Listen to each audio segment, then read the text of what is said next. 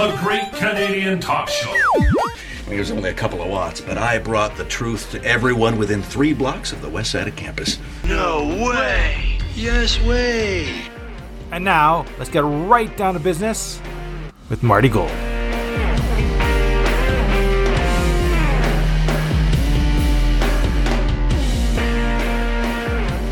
Welcome, everyone. This is Great Canadian Talk Show podcast, Winnipeg's first and only public affairs podcast, and I'm Marty Gold. Off the top, I want to not only thank all you listeners, and in particular our donors this past week. Very, very kind words being passed along, a lot of encouragement, especially in relation to our coverage of crime and justice, and that is going to be the focus of this interview. And I've said it before in various forms. I'll say it again. It doesn't matter if it's $100 or if it's $20. It all goes towards providing this kind of, not just information, but these kinds of investigations into what's going on in the legislature, at City Hall, around our community, around organizations, around the media, etc. I do wish I was... Listen, there's a lot of material here, and we proved in our time on Kick FM that there is material there. The commercial radio stations don't have any interest in doing this kind of work.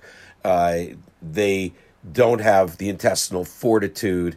They don't have the kind of experience really necessary to provide this kind of compilation and analysis and to be able to relate to an audience.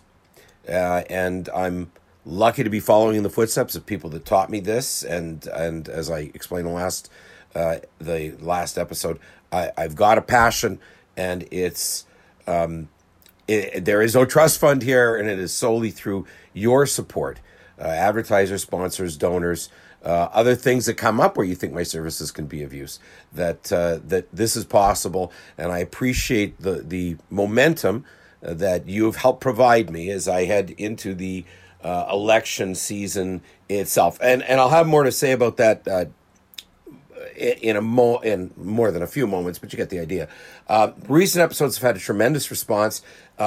Episode 45 from McPhillips to South Osborne, Winnipeg's turning into Gotham City, and that was predicated on the direct comment of the owner of Four Crowns over on McPhillips, as well as information about what's going on in South Osborne.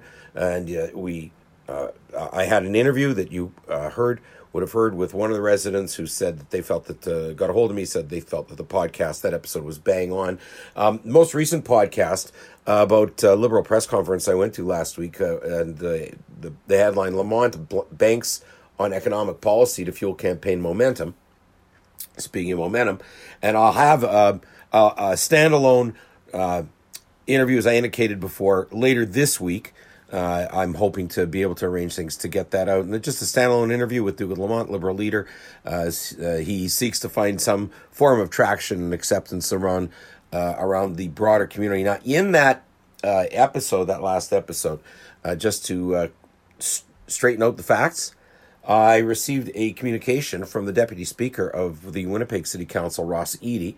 And, it's some things, because in radio I was steeped in what I would sort of generally refer to as, the minutia. And I'm not retaining things as well as I did, perhaps, in some respects. And so he pointed out, first of all, politely, Ross did, listener of this program and appeared on City Circus TV on Shaw as well. Cindy, as in Cindy Lamoureux, was in Tyndall as MLA. And Mr. Brar is in Burroughs for the NDP. I think I said Cindy was in Burroughs, so could be once upon a time it would have been Burroughs.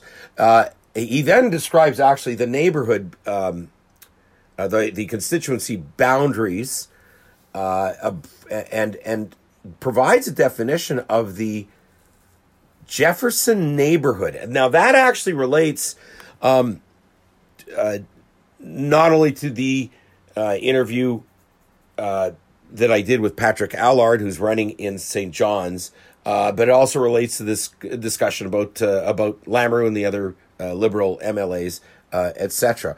And so this is actually helpful, that the neighborhood east of the CPR Winnipeg beach line and Garden City is on the west of the beach line. Right. But there's something I didn't realize. One name, Jefferson west of McPhillips, is the Maples. Yes, we all remember that from when all of a sudden there was something on the other side of Leela and north of or west rather McPhillips. Then Mandalay West and past the Arborg line is Santa Fe Waterford Green. I've heard of Waterford Green. I have never heard of a Santa Fe neighborhood in Winnipeg before. Jefferson neighborhood starts in the south at Carruthers and goes north to approximately Kingsbury, which means not where I grew up, but my grandparents were technically in Jefferson neighborhood. And I can tell you they lived on Matheson for 35, 40 years. And I don't think they ever knew they were in the Jefferson neighborhood, neither did I, but thank you, Ross Eady, for providing some clarification about neighborhood boundaries. And it's interesting how the city interprets certain neighborhoods, but the neighborhoods don't. And speaking of neighborhoods, on the other side of this short break, I'm going to discuss not much about courts this week, honestly. I don't think there's anything about courts, but the Crime Court's public safety update, very significant, very important, and going to be discussing a few neighborhoods in particular, and you're going to want to listen to what's been going on the last week. And this is really serving as a reality check for anyone, any of the pundits, any of the so-called media experts, political science majors, and the rest of them, that perhaps don't have quite the lines of communication with the street that somebody trained in reporting as I was from a different era. I see things, I know things, I hear things, people are telling me things on the other side of this break, the kinds of things that are going on in neighborhoods around Winnipeg that guarantee, contrary to what some of these pundits think, that crime, absolutely, the media could not write a word about crime as an election issue. But at the doorstep, and when they're door knocking, at the thresholds, at the kitchen table, in the church halls, believe me, crime is going to be an issue all over this city in the provincial election. Back with more right after this. If you have a story tip, an interview idea, or information the public needs to know, let us know. The Great Canadian Talk Show. Email martygoldlive@gmail.com. TGCTS. Old-fashioned investigative reporting that matters.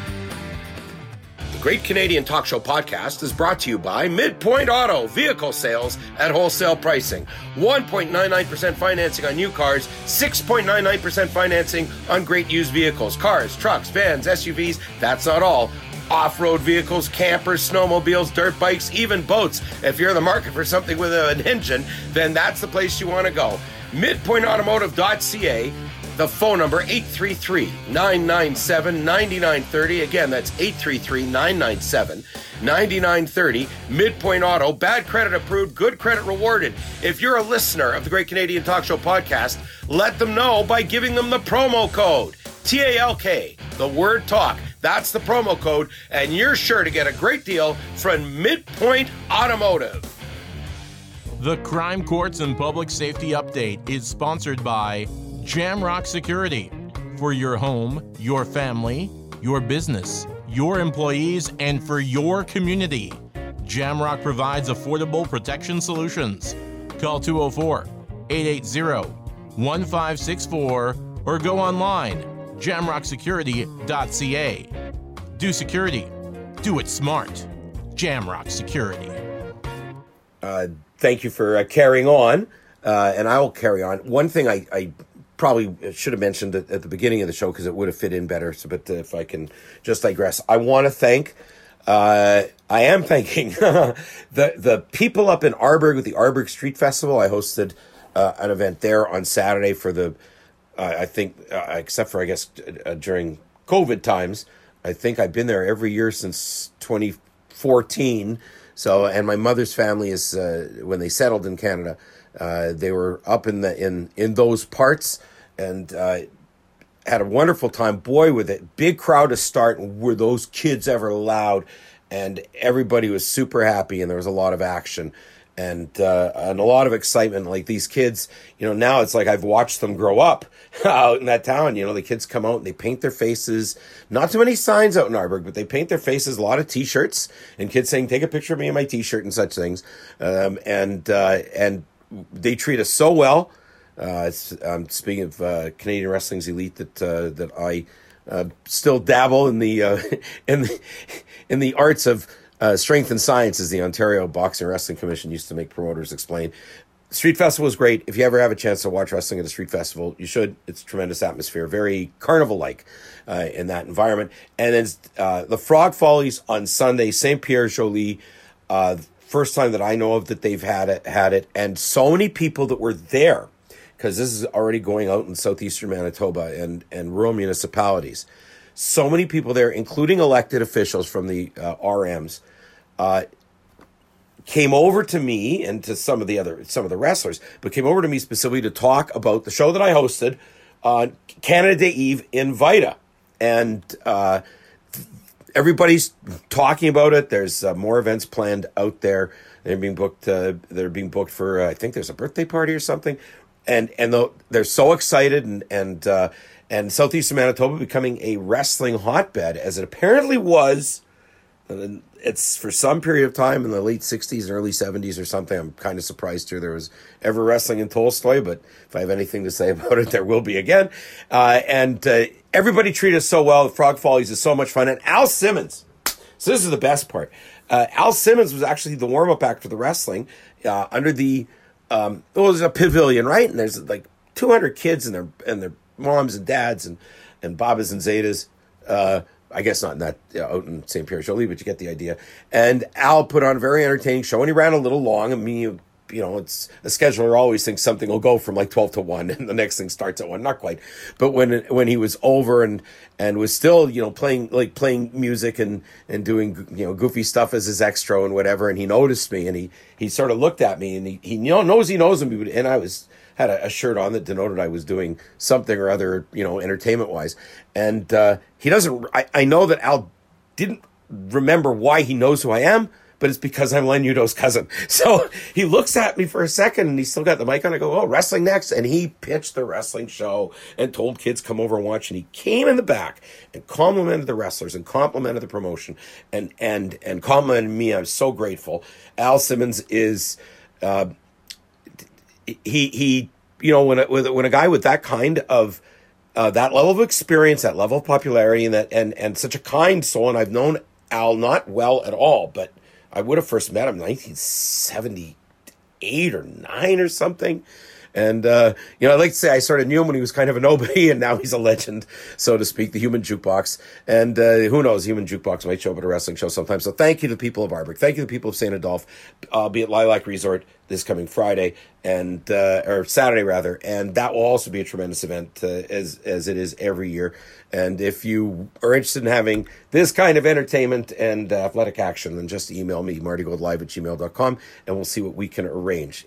People are getting their money's worth, and especially in rural communities, there's a demand for entertainment, like live entertainment. These people, it's important to them to have something like this, and there's a lot of athletic skill from Mentolo the champion on down, and it's a good show is had by all. Okay, enough of that. Time for the Crime Courts and Public Safety Update, brought to you by Jamrock Security, sponsors of this regular series that we provide here on the Great Canadian Talk Show. I thought that my lead was going to be about fires lately, arsons. Home on Flora got torched. The apartment building, the notorious apartment building at Mountain and Aikens, that apparently now will finally be put out of its misery. Then there was a fire at the homeless encampment near the Osborne Bridge. And we know how dangerous that can be on that, close to that bridge. But those aren't even the most important stories that are being told over the course of this weekend on the matter of public disorder, violence, and crime that is going to cause what I'm sure some columnists would refer to as white angst. But I assure you, it has nothing to do with anybody being white, either on the criminal end or on the victim end, or being anything else on the criminal end or the victim end. What I'm suggesting is that neighborhoods that are, in fact, traditionally of a certain socioeconomic and ethnic background, so to speak, they are going to end up leaving the city because of what's going on around them. And we are, in fact, going to turn into Detroit, which I've spoken about for many years, whether it was on radio or on podcasts. And I believe I mentioned Detroit once or twice on City Circus as well. Let's go back a few days. I think this was probably Thursday or Friday of last week. Around the 800 block of St. Mary's Road in St. Vital, where a woman was getting into the passenger side of their car, her and her husband leaving around 10:30 in the morning. So this is broad daylight, summer's day. And she hears someone go, "Hey," right beside her. And as she posted on Facebook, as I was looking over, there was an Indigenous woman who decked me in the face, capital letters, for no reason at all, exclamation mark. I'd never seen this woman before this moment. Well, look at that. This is 4 days after the 88-year-old former magistrate gets punched in the nose at a bus stop at the Forks, across from the Forks, heading towards St. Boniface. And now, St. Mary's Road starts. Geez, what's the address of Santa Lucia, right? Was that number 1 St. Mary's Road? Whatever. Okay, now gotta go up to 800. And here's a woman trying to get into her car with her husband, and some dame decides she's gonna get a licking. My husband said, "Hey," and tried to approach her, and she kept saying she laughed at the struggle. She laughed at the struggle. That's Winnipeg's version of "What's the frequency, Kenneth?" And then took off. They managed to catch up to this person and took a few pictures. Now, this then led to the question of whether this person was involved in other incidents around the area, and this person may not have been Indigenous. There's suggestions that the person's actually black, etc., etc. The fact is that there's somebody that looks like somebody, and there's a lot of people that are being harassed, evidently, in and around St. Boniface, past Fermor, south of Fermor. Good way to describe it. Another person posting online pictures of someone going through their car, referring to them as a car rooting around in their car. And this is why, this isn't criminal. This is people they need money for food. They need to buy a loaf of bread. They're just looking for money for their next fix, or, in the old days, they'd say, just looking for money so they can rent a hotel room. The reason why this is such a big deal, and why there has to be accountability from the justice system and the political system, and why there's so little sympathy, not only for the perpetrators of these kinds of crimes, but for those who are sympathetic to them. This car rooter, she wrote, took my missing and murdered Indigenous women rock. There was nothing to take, just made a mess. Stop this behavior. Not to be outdone, a local food services retail outlet in St. Boniface on one of the major streets put up a few pictures of a cane-wielding older fellow exclaiming, "Find him!" Literally, "Find him!" exclamation mark, capital letters. When you see this guy walking around St. Boniface, please let us know. And she left her phone number. Stole at our shop on Saturday, August 12th, captured on video. I went looking for him, found him, and gave location to police. But somehow this guy with a limb and a cane which he used as a weapon could not be located by them by the time they went to go get him. We do get thieves at our shop, too many over the years, but this guy tried to use cane on staff, which crosses the line for me. He's around. So, let's be clear. Here's somebody who sells sweets and dainties, or right? It's not a supermarket, not a grocery store. Specialty shop. Who not only is constantly victimized by thieves in what is, by reputation, a good area, but her staff was threatened, which crosses the line. He's around. Another individual providing their reason in response to this, saying, I was in a shop on Osborne last week. Don't know whether it was in the Village or on South Osborne. And a shoplifter pulled a knife. First time with a weapon, the shop assistant told me. Wow, is that ever a lucky store? Now that they can no longer steal at the liquor store, they are targeting small businesses. Now, the retailer from St. Boniface said, well, one thief tried to punch at my staff person at the shop and was asked by another one for more details about this cane-wielding thief. And she said, well, no French accent, though he was inebriated.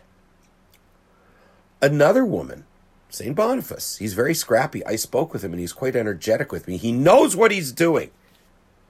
If he knows what he's doing, does that mean that, I'm just going to pick an example here. People are very sympathetic. They're known to be very sympathetic to those who are down on their luck, but are predatory criminals. Vivian Santos, counselor, who hears complaints like this in her ward about behavior emanating from the homeless camps on the riverbank. Now, I'm not saying this fellow is homeless, but it sure sounds like it from what I've been reading. He knows what he's doing. Is that somebody you have sympathy for? Somebody should ask Vivian Santos.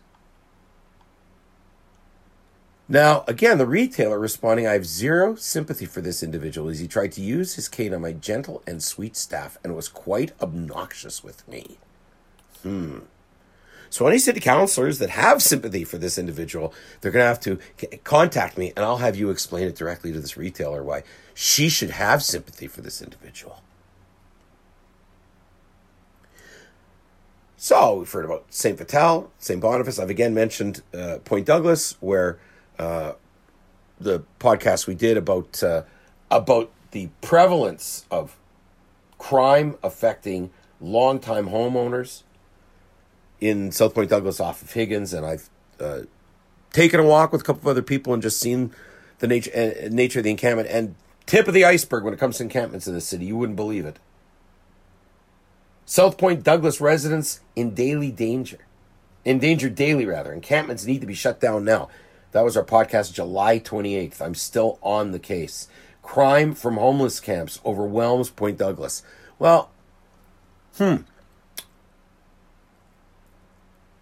through those neighborhoods. Let's head over to the city councilor-less River Heights. This is just communication online between residents who pay their taxes and have, in many cases, been long-time residents of the River Heights neighborhood. Backlane of Centennial between Kingsway and Grosvenor. Our garage got broken into at 1:30 a.m. This was, I think this was probably like Friday night. Intention of stealing an old car. Broken window and busted dashboard. Neighbor heard the bang, called police. The guy was here for a good 20 minutes. Police now driving around looking for cameras. Description of the guy: tall, slim, young, cap. There was a lot of action in River Heights, and it wasn't just garages. My son had his bike stolen from Pan Am Pool this afternoon, wrote one father on Saturday. A men's mountain bike. Apparently bikes are stolen one after the other from Pan Am, according to staff. What the blue hell is going on? Does the city of Winnipeg have any strategy whatsoever to protect the bicycles that are parked on their property when the public uses public services, public facilities that they have paid for? Apparently not. This kid being very upset. Another individual woman, my husband witnessed a man at Grand Park Mall this past week ride up to the bike rack. He's already on a bike in front of Good Life Fitness with a battery-operated bolt cutter. He reached out in front of everyone in broad daylight and cut the lock off. Luckily, my husband, fed up with all the crime in this area, was able to wrestle the bike away from him and bring it into Good Life. You know, that's funny. When people say, well, what should city councilors be doing about crime? Here's a husband who's had enough, and he saved somebody's bike. So any city councilor considers themselves a leader, or in, reasonably fit, athletic shape, or whatever, they could at least stand at a bike rack and take a stand. If they are capable of it, maybe none of them are. I assure you, Vivian Santos could out-arm wrestle any one of these bike thieves. The husband wrestled the bike away. These bike thefts happen in seconds, and there's not much that can be done to prevent it. Too bad malls and sports facilities can't hire security just for the bike racks. Listen to this. Are we at a stage where a facility has put out $28 or $30 an hour? Because you don't have a steady stream of bikes necessarily. Like, what? Or bring the bike racks inside the mall center hallways and lock them up. But they do make a good point, this woman, whose husband saved somebody else's bike because he's fed up. The city built nice bike paths and wants everyone to get nicely fit, and enjoy our short summer. But what is the point of taking your bike out if it has about a 50-50 chance of being stolen each time you go anywhere with it? Hello? Somebody, everyone, please send this to your city councilor. And if you are a city councilor, write this down. Here, email me, and I'll send you the quote. You should repeat it on the floor of council. You should repeat it. This should come out of the mayor's mouth. This is the perception that people have. You're spending how much money on bike lanes without proper consultation, and I am going to be throwing exactly what was said in the 2010 audit of people at City Hall. People want safe and secure streets and neighborhoods. And instead, you focus on things that are doomed to failure out of your ideologies, or ideologies have been thrust upon City Hall for policy. There seems to be no policy about how to protect bikes on city property. How to protect these neighborhoods better. How to ensure that the police are responsive to these concerns. Here's where the tables were turned on some. Now, this is a thief, but I don't know. Is it a thief when somebody goes through your garbage? It was definitely somebody who was creating public disorder. Another woman's telling the story of a man digging through my garbage just now, making a huge mess, throwing stuff everywhere, and definitely had no intention of cleaning it up. Do we have sympathy for a guy like that? This is a backlane of Burbank between Kingsway and Grosvenor. So this is all, these incidents, a number of them, as you hear, they're happening north of Corden Avenue. When I opened the gate to tell him to leave, he pulled a knife out and was aggressive and refusing to leave. My husband came out and scared him off. Look at that. 2 husbands showing courage and bravery in River Heights in the matter of 2 days. 1 a day. Does that sound normal? Does that sound like a normal state of affairs? Police have been called. Was last seen headed towards Academy. Joke's on him. My garbage was full of dog shit. The bike he's on is definitely stolen. Don't let these people walk all over us. Yell, make a scene. They don't like it. You don't hear a peep out of any of the city councilors about this. Look what's being said between individuals. So when some commentator or columnist or influencer or so-called expert says, oh, no, the crime, the Tories have no credit. Somebody's better develop some credibility, some credible policies in a big flippin' hurry. Make a scene. They don't like it. Stand up to them. This is what's going on. And this is River Heights and St. Boniface, St. Vital. And you've heard what I've described about North and South Point Douglas. Let's continue. So there was pictures with that fellow going through the garbage and walking away with dog crap. Now, here's where that ties to a post that was made on Monday. Our garage was broken into this morning around 8 a.m. 8 a.m., that's daylight, fans. And this bike was stolen as well as tools. There's a picture of the bike that was stolen, and they had tools stolen. The photo in the other post I just mentioned, okay, the guy stealing the dog crap. The photo in that post of the man with a knife appears to be the same person who was seen with our bike and tools this morning by Kelvin High. This is the second time in 2 months, and I know we're not alone in this. So frustrating. If you happen to see this bike anywhere. Another report by someone who on one of the River Heights Facebook pages concerned with crime and public safety, by an individual who I know listens to this program. And here's the kind of efforts that they take to warn the community of suspicious activity in another back lane off of Academy. Male and female on bikes pulling a trailer, looking in yards, stole someone's blue bin heading east up Academy. Now, there's bike theft, there's property theft, there's prowlers going through back lanes, there's people with knives. And I hopscotch through these neighborhoods, but there's a neighborhood that I am pretty much the only individual engaged in reporting in this city. I'm the only person that seems to have ever paid any attention. I've paid not much to it, really. But back on Shaw TV in 2015, when the subject of the Marion Freeway came up, the area around Happyland Park, where a city plan was being contemplated to expropriate 140 properties and just ruin the neighborhoods that are adjacent to that stretch by Archibald Marion. Well, ever since they organized and banded together and squawked and fought and argued and cornered city officials and cornered Matt Allard and forced them to admit how stupid, ill-conceived, not thought through, one-sided, unfair, dare I say, some of the ideas were a breach of people's human rights. Ever since Happyland Park, the people in the Dufresne, what's called the Dufresne neighborhood more formally, ever since they successfully pushed back on that idiotic plan that was first heard about on City Circus, the city has proceeded to give them a couple of tidbits, and the whole neighborhood further down, closer to Lagimodier.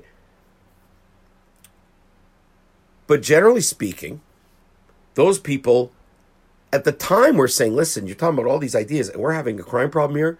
They have been left to fend for themselves. And this is an extension of the crime in St. Boniface, too. Canadian credit unions had their doors locked for years, a couple of years now. The credit union members, they want to withdraw cash, they've got to go to drive to Transcona or Southdale. They're not going to ride their bikes, no matter what Matt Allard thinks. They probably aren't going to take a bus either. Surely the bank can afford security, one resident wrote me, and if it's a problem, they need to call Matt Allard. Another example, Safeway, Marion, and Braemar. Now, that has two front doors, and they lock one, and they used to have them both open to be able to come in and out of the store. Well, now to control it, people are leaving. I think it's at 7 o'clock now that they close the north side doors. Right? So it forces everybody to come in and out of one entrance. Now, it's not so busy there it becomes a problem. Christmas time, actually, it would be. A resident over by Marion and Archibald, connecting the dots. Businesses have their doors locked during the day. You have to knock to get in. When the hell is this going to stop? Now, meanwhile, over towards Marion and Archibald, what's called the Dufresne neighborhood, turns out that there's a homeless encampment over in that neighborhood. And apparently, some of the residents are having things happen in their back lanes, and they're very scared about reporting it, and they don't believe anybody cares or anybody's going to do something. Well, I care, and I will. Now, it's not uncommon in Winnipeg neighborhoods in the past for there to be, drug deals in back lanes, and, but it's gotten a lot worse.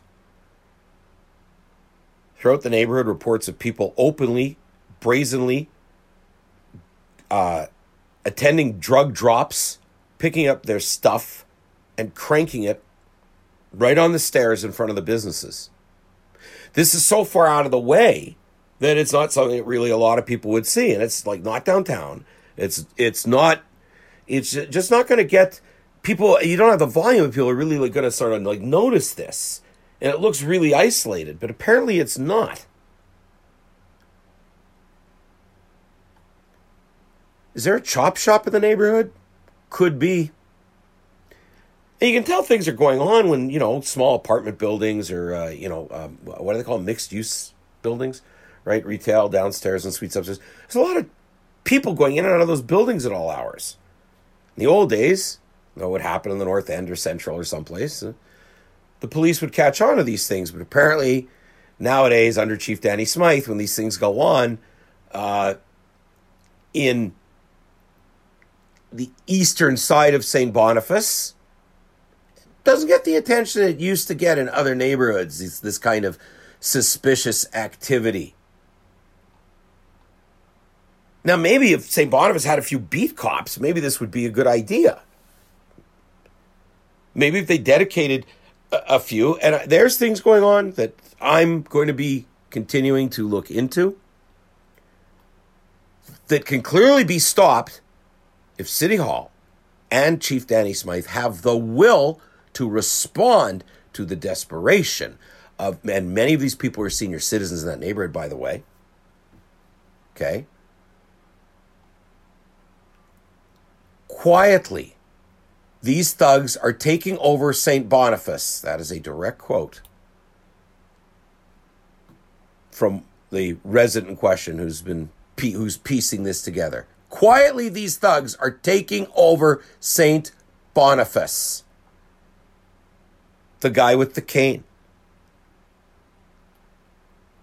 The broad punching that woman beside her car.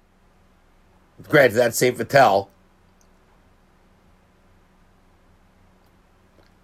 The person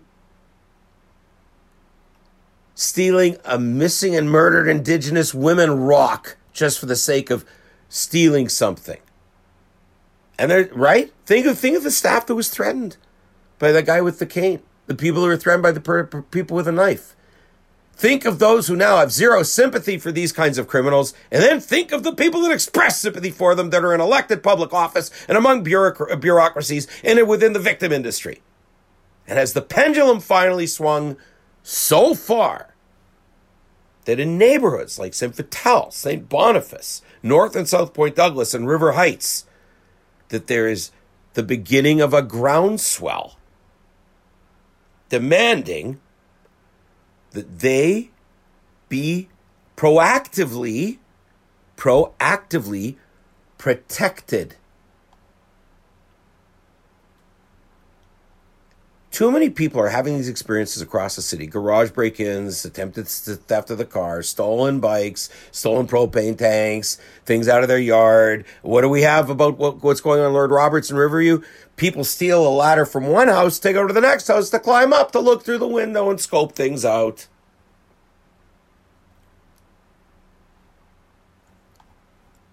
The thugs are taking over St. Boniface in relation to St. Boniface. Now, River Heights doesn't have a council right now because John Orlico is on leave all through the summer. Matt Allard has been the invisible man. Once the snow finished melting off the sidewalks, and he couldn't complain about how they weren't being plowed properly or everywhere, he's been the invisible man this summer. Well, I'm not the invisible man. I'm right here. People are getting a hold of me. They're telling me their stories. I will tell them. Maybe some of you will send them to Matt Allard. Maybe I'll send them to Matt Allard.